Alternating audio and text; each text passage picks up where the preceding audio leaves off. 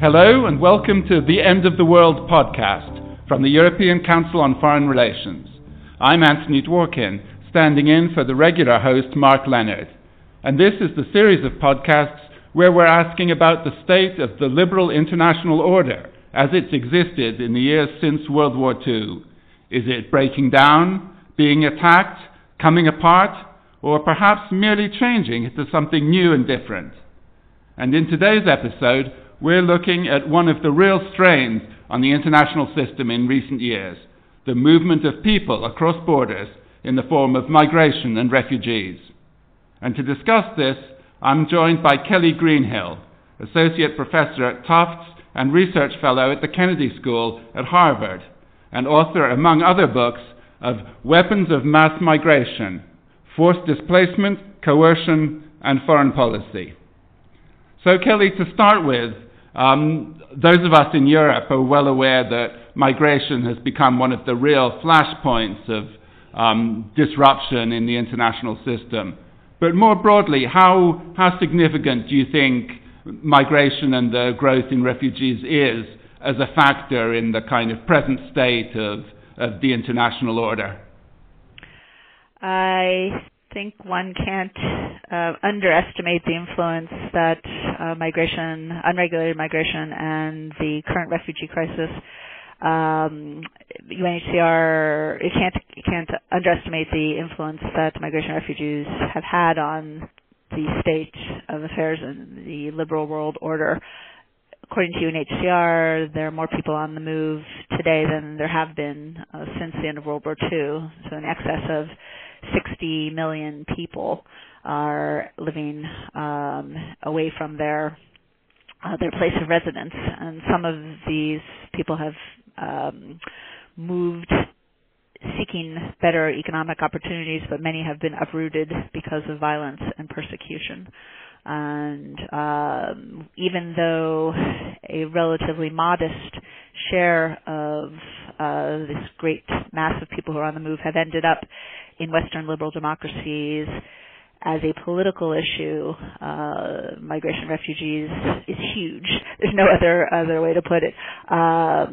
In some sense, the numbers don't capture the significance of the issue of migration and refugees for shifts in the political landscape and the influence that the issue has played as an election tool and as a political cudgel of some non-traditional and traditional parties against their more traditional counterparts.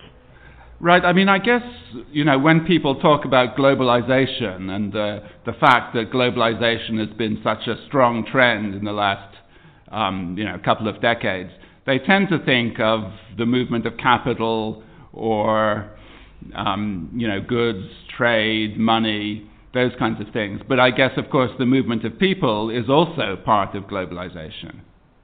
Indeed, and of course some of the other developments in globalization have facilitated the movement of people, so one can't underestimate the influence of changes in transportation, and of course the internet and technology, which allows people in far-flung parts of the world to learn in real time about which are the best routes to use to try to move from place to place, where they're likely to encounter impediments, to connect people smugglers with those who wish to be moved. It also facilitates, advances in technology and other aspects of globalization have facilitated the illicit movement and involuntary movement of peoples as well. So globalization goes, I guess, hand in glove, or vice versa.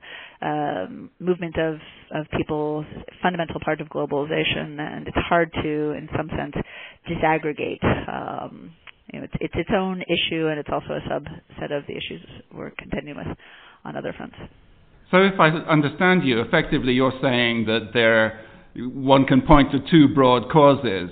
Number one, that it's easier to move and that people know more about the options that are available. And number two, I guess there are more factors pushing people out of their countries to do with the number of conflicts and failing states in the world today.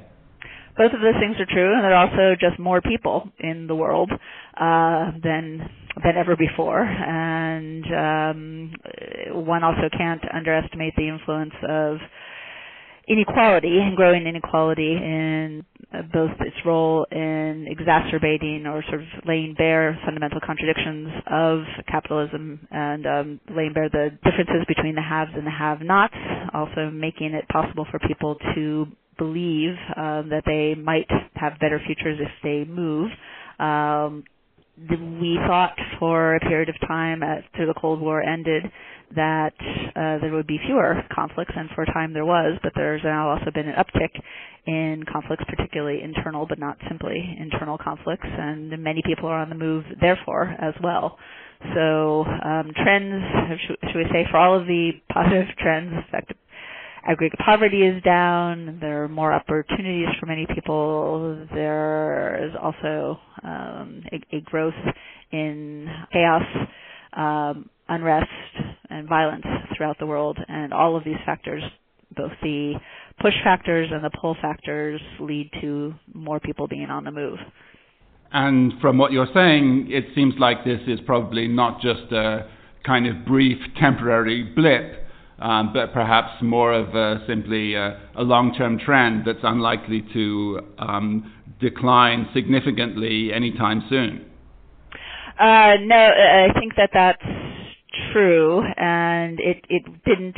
I think many people started paying attention to mass migration in recent years, no small part because of the visibility of the European migration crisis, caused in no small part by the unrest associated with the Syrian civil war. But this is, as you suggest, not a new problem by any stretch of, or new issue, I should say, by any stretch of the imagination.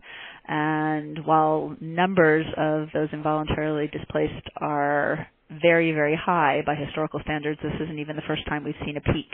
It ebbs and flows over time. And I think, I could be wrong, but I think the lowest number of refugees in a single year in the post-Cold War period was, I think, around 10 or 12 million. So even that's a very sizable number. We're significantly higher than that right now, obviously, but this is neither a new problem nor one, as you say, that is likely to go away anytime soon. So I guess this is kind of a broad question, but we have this international system that with some ups and downs, we think has more or less kept a reasonable degree of order internationally, certainly until recent years. And it's kind of, we also like to think that it's a liberal order that incorporates, not only respect for state sovereignty, but some sort of liberal ideals to do with human rights and treating people in a kind of, with some degree of respect or dignity. How far do you think that system is holding up in the face of this wave of refugees and migration that we're talking about?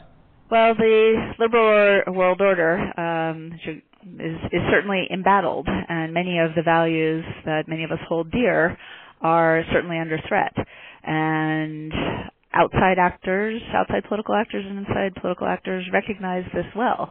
These are complicated issues, and there are many, many, many good reasons for us to hold fast to liberal ideas and liberal values, but there are also social, economic, and political costs associated with assimilating people from the outside, and there are actors, as I say, both inside and outside, who have been and will continue to be, I predict, for some time, happy to exploit the fact that this is a complicated issue, and just as there are winners and losers more broadly in the context of the liberal world order, there are winners and losers in the context of migration and immigration, and this is a flashpoint. It's a very powerful and potent political tool.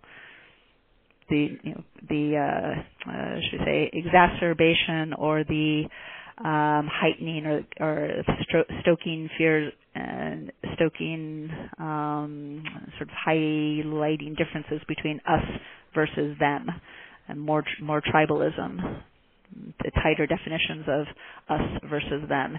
And the whole premise, one of the premises that undergirds the liberal international order and liberal international system, is that there are universal ideas and values to which we hold dear. But if people start parsing and essentially saying, these values should only apply to a certain subset of people, then there's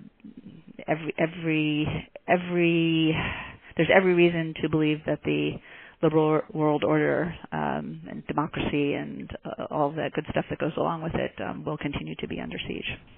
Right. I mean, I guess in terms of the way that that the movement of people is kind of regulated at the moment, we have this distinction between, on the one hand, refugees, where under international law there is some obligation to provide asylum for people who are, escaping a serious threat. And then, on the other hand, migrants who perhaps are simply seeking a better life. But do you think that's a distinction that works and that has value as a way of, thinking about how to regulate these questions? It's a fine idea in principle, but here too the world is a complex place, and trying to disentangle who is a migrant and who is a refugee it's more facile in theory than it sometimes is in practice, particularly when there are very large numbers of people crossing borders. Within Europe, there are also obligations that individual nation states have as members of the larger European Union, but what are supposed to be, shall we say, shared club obligations turn out to fall disproportionately on a certain subset of the members of the club. And so here too, there's the fundamental contradiction, or say competition, between what might be viewed as good for one's own nation state versus what is good for the larger entity.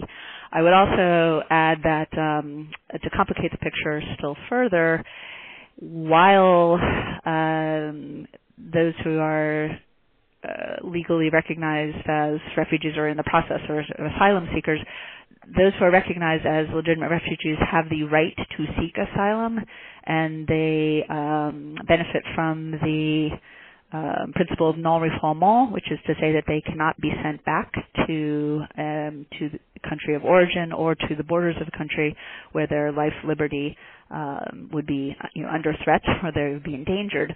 But, and this is a giant but, when the Refugee Convention was set up, while individuals have the right to seek asylum, states are not obligated to grant asylum. And this is a giant contradiction there. So you have the right to seek asylum and you have the right to be protected, but individual states are not, in fact, obligated to grant these individuals asylum. So that too, in addition to the complications of sometimes distinguishing between migrants, legitimate refugees, and migrants, you can sort of add that to the mix of the complications. I see that it's complicated, but just to be clear on that point, so essentially states where a refugee arrives seeking asylum, they can't return them to their country of origin if they're at threat there, but they don't have to, as it were, incorporate them into the national life of the state that they're seeking to enter. Is that right? Just so. I mean, the individual states may view, and there may be your European or other, there may be particular national laws or supranational laws that, should we say, would advocate for granting asylum and even eventually citizenship, but the international refugee regime does not necessitate or does not obligate states to grant asylum. It only obligates states not to subject those who are seeking asylum to undue risk. So the people could be, as it were, maintained in a sort of state of limbo in a camp or something. But Indeed. And of course that does happen. Now, one of the things that you've written about very interestingly is the way that not only are people crossing borders of their own volition, but there also is a degree of kind of political manipulation involved. So states are using the flow of people as a kind of, as a geopolitical tool or a kind of geopolitical strategy. Do you want to talk a little bit about how we've seen that playing out in recent years, and how that process works? So I've written about what I call coercive engineered migration, which is a often sort of unfortunately or tragically effective form of non-military coercion. And so if we think about traditional coercion as being the practice of inducing or preventing changes in political behavior through threats, intimidation, or other form of pressure, most often military pressure. By extension, what I write about is the use of cross-border population movements that are either deliberately created or simply manipulated if they're already in train in order to induce some combination of political, military, and or economic concessions from a target state or states. So as you suggested in your question, sometimes through political manipulation, ongoing migration flows are used to should we say, to coerce or to blackmail potential recipient states or others to give them things that they would otherwise be unable to acquire from the target state or states. But sometimes actors even generate outflows or threaten to generate outflows from scratch, whether using political or military or other means. So the sort of coercion can be very active or more passive in the context of simply manipulating outflows that have been created by others. What would you hold up as as some kind of particularly telling instances of this kind of coercive migration? So, former Libyan dictator Muammar Gaddafi quite dramatically and at this point sort of infamously threatened to turn Europe black, quote unquote, on numerous occasions if not granted various political and financial compensation or, should we say, inducements from the European Union. And he used this tool against his neighbors many decades before, but rather famously began a series of uses against the European Union in 2004 when he was able to get the last of the sanctions, arms-related sanctions against Libya lifted in exchange for helping control unregulated flows across the Mediterranean and into Europe. He went back to the well in 2006, 2008, quite famously in 2010 with the threatening to turn Europe black, quote, aforementioned quote, and then tried again in February 2011, called EU ministers to Tripoli and essentially said, please stop supporting the protesters. This is in the context of the Arab Spring. I encourage you strongly to stop supporting the democracy movement or else. And that time, it was after he was successful. As I said, in 2004, 6, 8, and 10, he sort of pushed the Europeans too far, and that was the end of his serial run of blackmail. More recently, Turkish President Erdogan used the same tool against the European Union and managed to extract an early deal and then a more substantial deal from an early deal in November 2015 and a more substantial deal in March 2016. And to the tune of $6 billion plus euros in aid and various other goodies, including a promise to revive the then moribund Turkish EU accession talks. Though all of these moves seem to be stalled at the moment, but then Erdogan threatened again last November to perhaps upend the deal and let flows resume into Europe. I've given you a couple of European examples, but unfortunately, this tool is not limited to recent uses in Europe, and we've seen somewhere between 75 and 85 attempted cases since the advent of the Refugee Convention, which is to say since 1951 alone. And in almost three-quarters of the cases where this tool is actually attempted, coercers get at least some of what they're after. Sometimes what they're after is pretty modest, and simply entails financial payoffs. But sometimes, as in the case of then exiled Haitian President Jean-Bertrand Aristide, can involve demands as significant as help being reinstalled into power. And Aristide was quite successful in compelling the then sitting Clinton administration to see him reinstalled into power in Haiti in 1994. So 3/4 of cases, if the countries that engage in this unsavory practice are getting at least some of what they're seeking, that's a pretty high success rate, I would have thought, compared to a lot of other kind of possible tools of coercive foreign policy. It's an extremely high success rate, and indeed the U.S., which is reportedly the world's most powerful military, the U.S.'s own historic rate of success in terms of course of diplomacy falls beneath or shortly shy of 40%. So this nearly 3/4 is a very high success rate. The one thing I would say, and this is a big qualification, is that it's very, very possible and indeed maybe even likely that this tool is only attempted when the coercer is relatively sure that he or she, or I should say they, are likely to be successful. So in the grand scheme of things, we could say, well, maybe it's actually not such an effective tool. It's just that when it is used, the coercer has a pretty good sense that it's going to work. Right, with Colonel Gaddafi in 2011, I guess there's one exception to that. Well, that would be an exception, but there are also all these cases of the dogs that don't bark. So we may only see, it may be the case that there are all sorts of actors who are thinking about this, and then they say, nah, not going to work.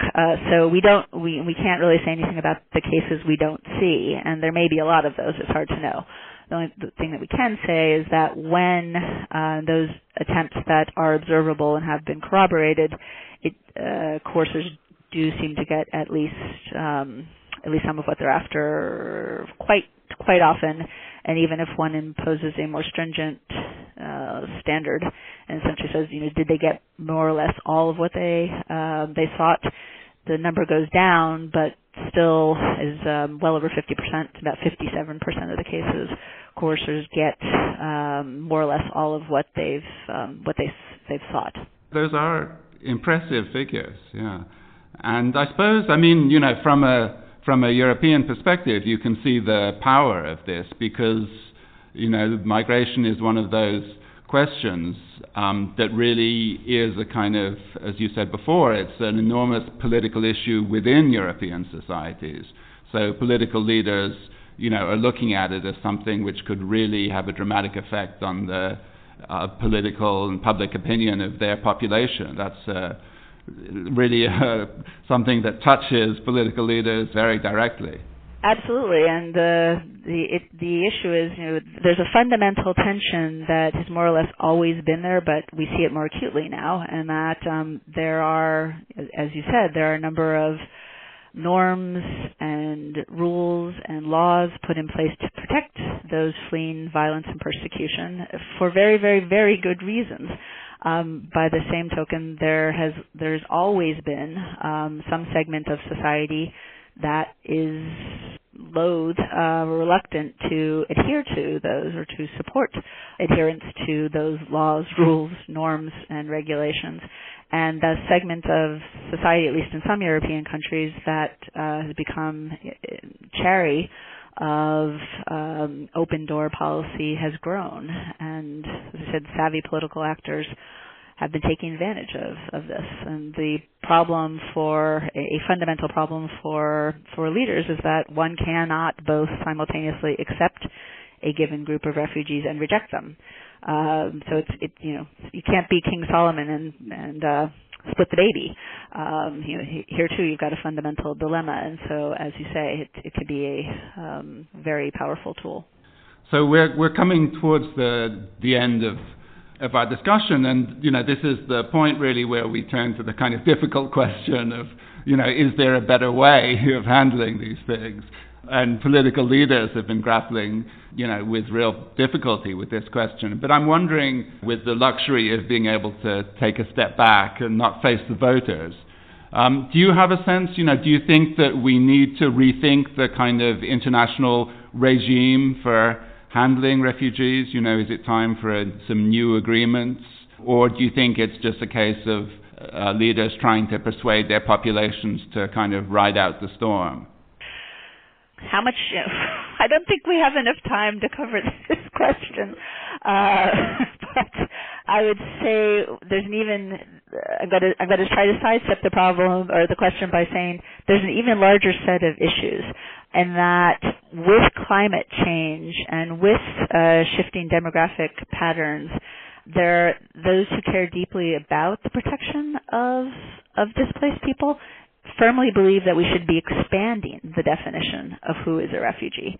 So one of my colleagues, Alexander Betts, who's at Oxford and runs the Refugee Studies Center, has coined this term survival migration. Essentially says these people, some of them we might more traditionally think of them as economic migrants, but really they should, they too are worthy of protection. So many of the people who care deeply about refugees are calling not for a sort of rethinking in the context of should we be upholding our current obligations, but rather we should have more expansive obligations, sort of a bigger open our hearts and our arms more broadly.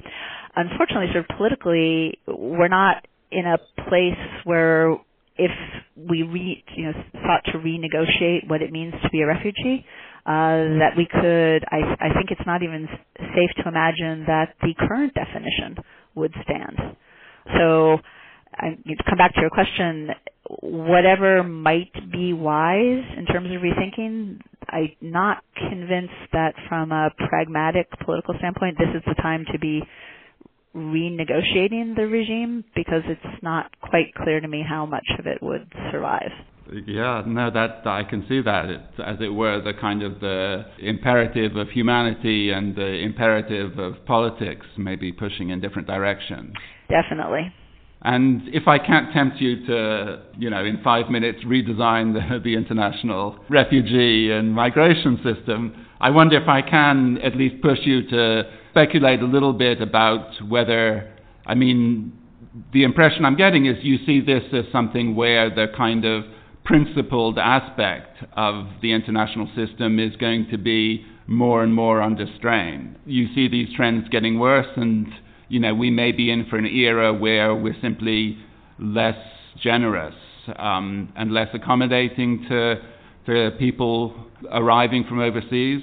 And is that going to, as the numbers seem set to increase, do you think this is going to lead to countries doing more and more to kind of pull up the drawbridge or strengthen the barriers? I'm going to try to be optimistic here and say it is a bit too soon to tell. I think in the very short term we're going to see exactly what you've suggested. However, much depends on human agency, and for Angela Merkel did win a fourth term. Yes, Alternative for Germany does have seats in Parliament, and this is a disturbing development that cannot be underestimated. But Merkel's still in the driver's seat. President Macron has gone so far as to say that welcoming migrants is, a quote, human duty, a question of dignity and loyalty to who we are and what we believe in. So there are powerful political actors who are not essentially throwing up their hands and saying, this is where the political winds are going, and I'm going to sway with them. So we'll have to see how other European elections play out in the coming months and years. We'll see how much pushback there is. Sometimes things have to get quite perilous before potential resistance emerges and there's pushback. The liberal democracy has been under threat before and roared back, fought against fascism, and we saw what you referred to as the liberal democratic order arriving. So all of this is to say it's too soon to know. I don't predict good things in the very short term, and I could see unfortunate developments continuing over the longer term, but it's also possible to turn the aircraft carrier and for our better angels to emerge, and also for the system to right itself. I'm not going to assign a probability to either outcome. I'm just going to say that both options and many options in between, different kinds of evolution, morphing, are also possible. Great. Well, I'm going to seize on that note of at least possible optimism to bring this discussion to a close. Traditionally in this series, though, we're asking people a couple of things, at the end of the discussion. First, to complete in one sentence, or roughly, the sentence beginning, "The liberal order is... ... The liberal order is embattled and suffering under the weight of internal contradictions." Thank you very much. And then, we're asking all the people we speak to for a couple of suggestions about interesting things to read. Obviously, one of them would be your book, Weapons of Mass Migration, and we'll put a link to that on our website next to this podcast. But do you have any other thoughts for things that you have found stimulating about the current state of the international system? A few recommendations I would make are George Sorensen's A Liberal World Order in Crisis.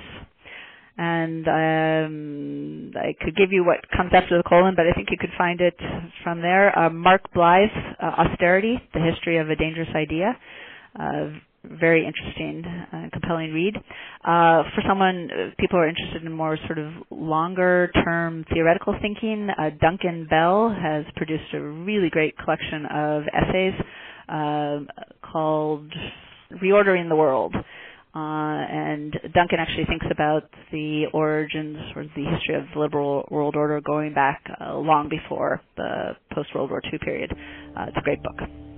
Fantastic. Well, thank you very much. It's been a pleasure talking to you. But for now, goodbye. And the producer of our podcast is Pauline Gomin.